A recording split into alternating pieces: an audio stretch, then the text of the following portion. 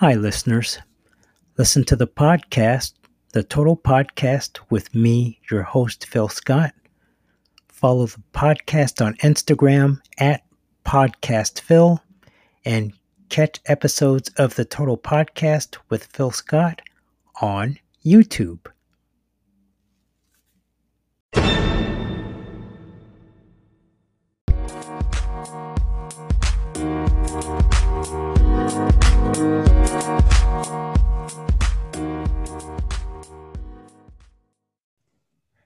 Hello, and welcome to the Total Podcast with me, your host, Phil Scott. Today, my guest is author and airline pilot, Erin Murphy. Erin, thank you so very much for coming on the show today. I very much appreciate you taking time out of your busy schedule to do the podcast. So thank you, Erin. Thank you, Phil. I'm so excited to talk with you today. Thank you. Well, you have such an interesting story, and I can't wait to get started. You're an airline pilot, and when I was doing my research, I saw that you fly 767s. Wow. Yes, yes. So that really humbled me because I'm just a drone pilot. So I fly drones, so I can't fly airplanes. So hats off to you, Erin. Well, That's the drone flying is quite the skill set. I mean, even a lot of aviation college curriculums are adding that in. It's blossoming. So don't sell yourself short. I yeah, know how to fly one. it was quite interesting. I learned a couple of years ago, and it's just been just a joy. It's been fun, and I've done real estate work and that kind of thing. So it's been fun. It's been fun, and I fly for fun too, just all over the place. I've flown in the mountains, over the ocean. So it's a really it's a good profession, but it's a good hobby too. I think too. Agreed. Yep. And I like to dabble in both, so I can understand it from both those perspectives. So I can't wait to talk to you about you flying and such. But first of all, I'm going to get into some of the things that I've learned about you.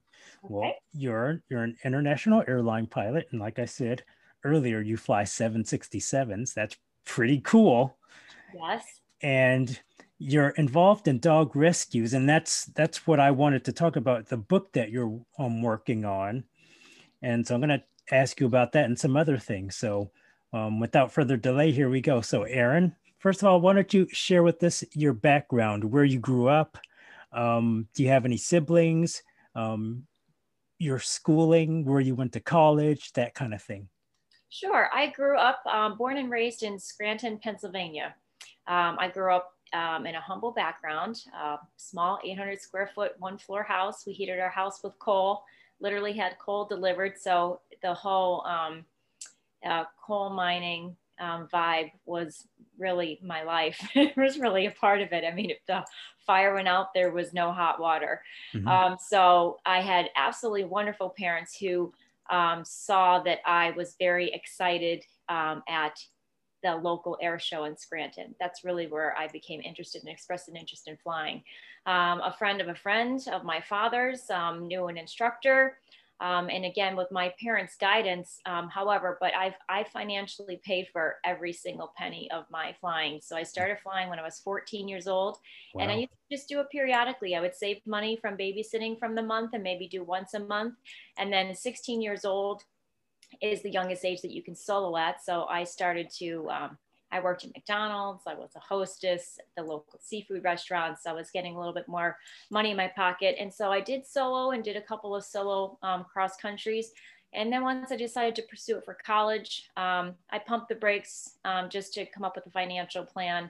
And then I went to an aviation school in New Hampshire, which saddens me to say that they have closed their doors, but the name of the college was Daniel Webster College in Nashua, New Hampshire. And I was able to walk to the airport right from my dorm room. It was a very small, intimate school. It was only 1,000 students, Wow. but it was a wonderful program. We flew motor gliders, we did aerobatics, and then I became an instructor there. So my degree is a bachelor's degree in flight operations. That's the title of it. After flight instructing for several years, I flew for a corporate company in Manchester, New Hampshire that single engine turboprop Pilatus PC-12, flying corporate, fractional ownerships. And then from there, I started to get a little interested in the airline life, but airlines were never really my goal. I just knew I wanted to fly, and I just was happy to kind of see where it took me. So I flew for a company that is modeled from or I guess I should say the TV show was modeled from it, Wings. Are you familiar with Wings? Yes. Yeah, so I Yes, flew. Tim Daly was on that show. Yes, yes. I flew for Cape Air. And in fact, a little fun fact is the actual aircraft that was used to film that show, I actually have hours in that actual aircraft. Very cool. Cape Airplane. So that's as close as fame as I'm probably ever going to get. So I've got any opportunity I could boast about it, I'm going to go ahead and take it. So I'm doing right now. That's So very cool. yes, I flew for Cape Air for 2 years. I initially started flying the mail there. So as in the postal mail, the Cape Air had an air service from Hyannis, Massachusetts to Nantucket, and delivered huge, containers of mail. The seats would come out of the back of the Cessna 402 nine passenger aircraft. And then when it was time, a busy weekend, the seats would go back in and would go into passenger service. And then ultimately I flew passengers there. I did that. Almost everything is 2 years. April is my month of change. Every time I got a new flying job was the month of April. Interesting. I know, very weird pattern. Spring, new beginnings, the whole thing. It can get very spiritual if you think about it heavily, but it's true. So then this was after 9/11. So I was confused. I didn't know what I was going to be doing. And every job that I got, I always had this feeling of, well, maybe this is it. Maybe flying the Pilatus for the fractional is it. Maybe, no, that doesn't feel right. Maybe Cape Air is it. I like this. I have family in the area. And then every place I was at, something started to shift. And what shifted for me was after 9/11, and there was a lot of major airline pilots furloughed that were flying at Cape Air. And I interpreted their frustration as, oh, they just lost something really good. They're upset and they're frustrated because there's something going on there. Of course they're frustrated because of all the obvious reasons I think we can all list. But Right. what they felt like they lost, they were grieving. It felt like a big loss. And I thought, okay, I need to check this airline thing out. And so how I reconciled it in my head was, okay, Erin, what's the big deal? You go and fly for a major airline or even a regional airline for 5 to 10 years and you don't like it, but you've got a feather in your cap. Hey, at a dinner party, I flew for an airline for 5 to 10 years. Like, what is so horrible about giving it a shot? And so that's kind of what ended up motivating me.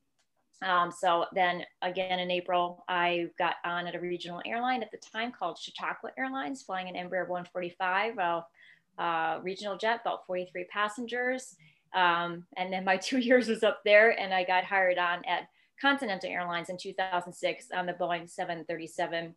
I lived in Houston and then I transferred out and changed aircraft type. That's when I started flying both the 757 and the 767. I've been on that equipment type since 2008 in Newark, New Jersey. And I'm primarily fly international. It's my favorite.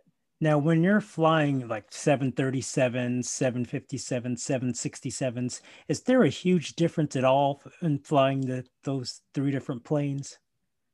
There is there's a feel factor. I would, describe it as a difference of having power steering or not. Not like either one is not doable, but it just takes a matter of getting used to it.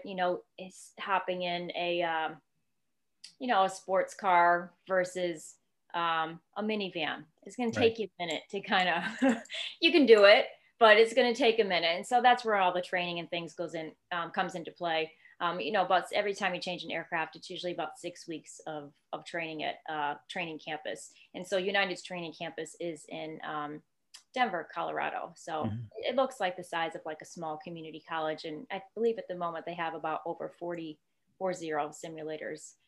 So they're ready to, they're not going to let you walk out of there until you're feeling good about yourself in addition to them. Now, when you first got your initial pilot's license, how many hours of flight time did you have to have? So I believe it's 40 for your private pilot license. I can't imagine that has changed. I haven't looked at that in quite some time, but yeah, that's about it. So, and then when I graduated college, I had probably just shy of maybe 300 hours. And that's probably around the flight instruction avenue flight time that most graduates would have. And then, yeah, and I kind of linger on that because flight instruction is not the only thing you need to do as soon as you graduate, but that's just what my path was. And it's a popular one.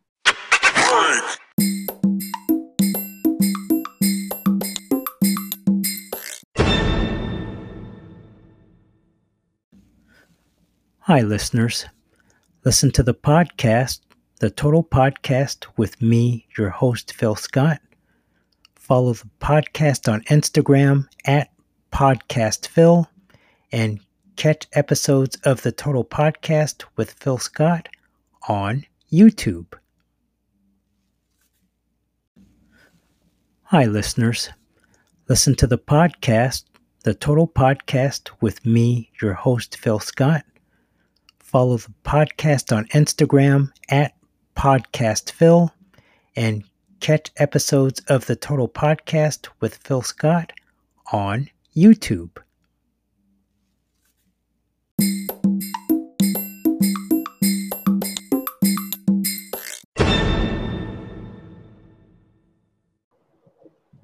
Hello, and welcome to this episode of Consumers, Cars, Tech Talk, and More with me, your host, Phil Scott.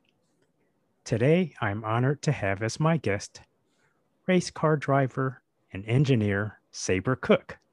So without further delay, let's speak to Sabre. So first of all, Sabre, welcome to the show today.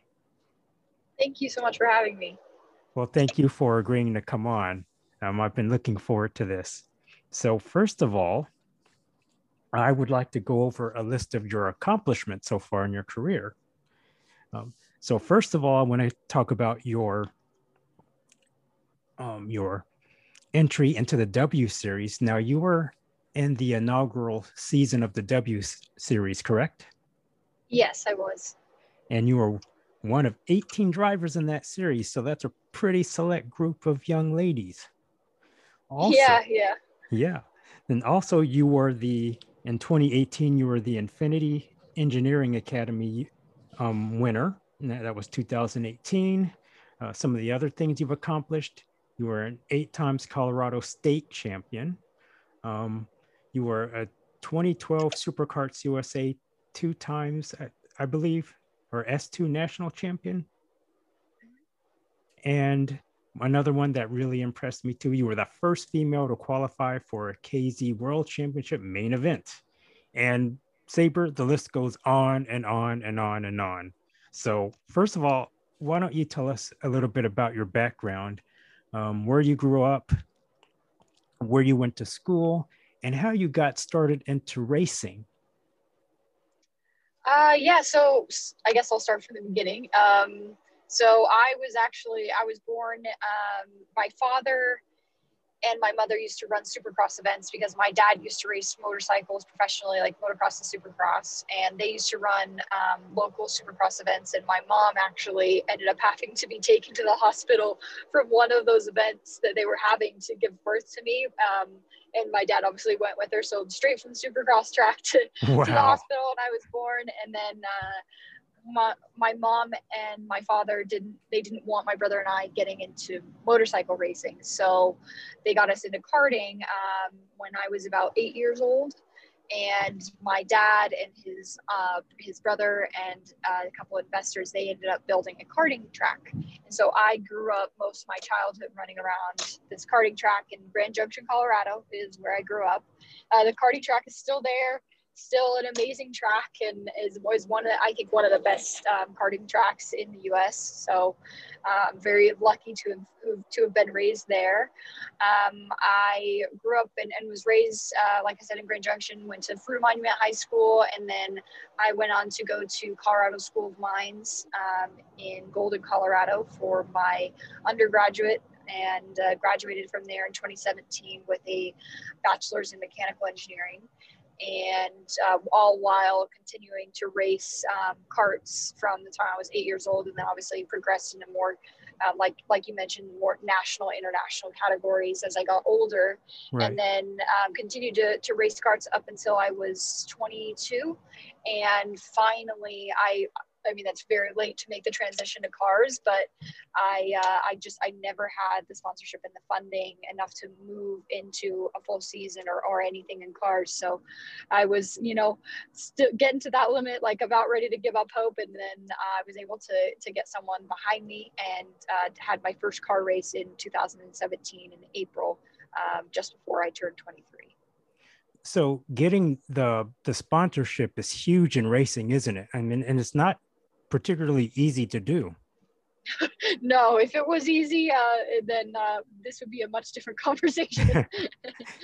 Yeah, I just, and I've heard stories about other drivers that have just kind of gone through the process of trying to get sponsors and then to finally get into racing.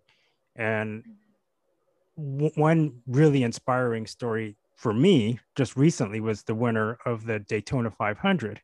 How many? Okay, I guess he raced over 300 some odd races in NASCAR before he finally won a race, and it just happened to be the Daytona 500. So, I mean, Well, it's just, it's kind of a crazy race to oh yeah, yeah. I was to win, watching. I guess, like that.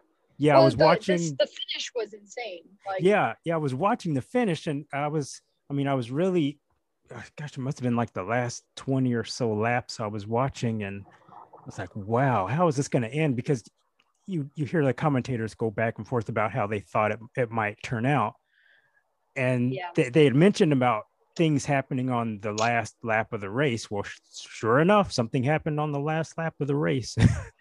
It's a like, big oh my something. gosh, I couldn't believe that finish. And Yeah, it was impressive. it seems to me Well, I part of, guess maybe not impressive, a little scary, but yeah, you're yeah. obviously always concerned for the drivers, but I'm glad that it turned out okay for everyone.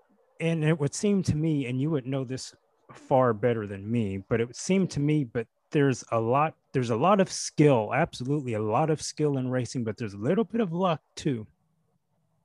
Yeah, there can be. I mean, it's obviously you can't control what other people are going to do. So, um, I like Dr. Dalaire's theory on that. I'm not sure if you know Dr. Jacques Dallaire. He's an amazing mental and performance coach, and he has this equation. Basically, he's like A times B equals C, and A is like the things that you can do and you can control, and like B is everything else you can't control, and C equals the results. So sometimes, like obviously the Daytona 500 finish this year was a really prime example of that. You can't control if someone runs into the back of you and Right, takes the chance of winning away on the last lap. So. right. Yeah, that was, I felt kind of bad for the other drivers that just got knocked out of that race too. Now, Yeah. Sabre, I'd like for you to tell me about, because you were literally and figuratively, you are born into racing. So, and I think that's an amazing story that you just shared. Like, I never would have guessed that. So that's pretty amazing. But would you tell me, because for me, it's even equally impressive that you have a degree in mechanical engineering. What was that program like for you to go through that?